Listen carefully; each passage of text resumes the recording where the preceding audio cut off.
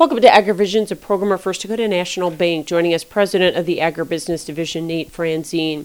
Nate, businesses are trying to get back to normal in this COVID environment, but honestly, as a bank, you never missed a beat. You know, we really didn't, Michelle, and I'm really, really proud of our team, our ag banking team. We've really rolled with the punches very well, and it's been exciting for me to see as the leader of the team that we've been able to leverage technology and really take care of our clients just as though nothing had happened. And I say that cheek and tongue.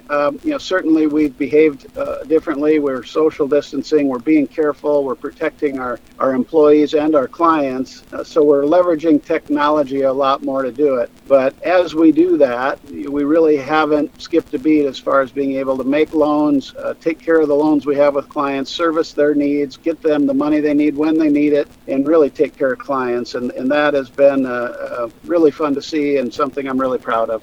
And how much money did you disseminate in PPP loans electronically? Yeah, we made over $120 million in PPP loans, and the vast majority of those were made to our clients electronically with electronic signature technology. We were able to do that without getting face-to-face in most or many cases. And so, technology has come a long way. The security around that technology is proven, and I think it's going to make us that much better as we go forward as far as efficiency and how the level and quality of service we can provide our clients is going to be exceptional.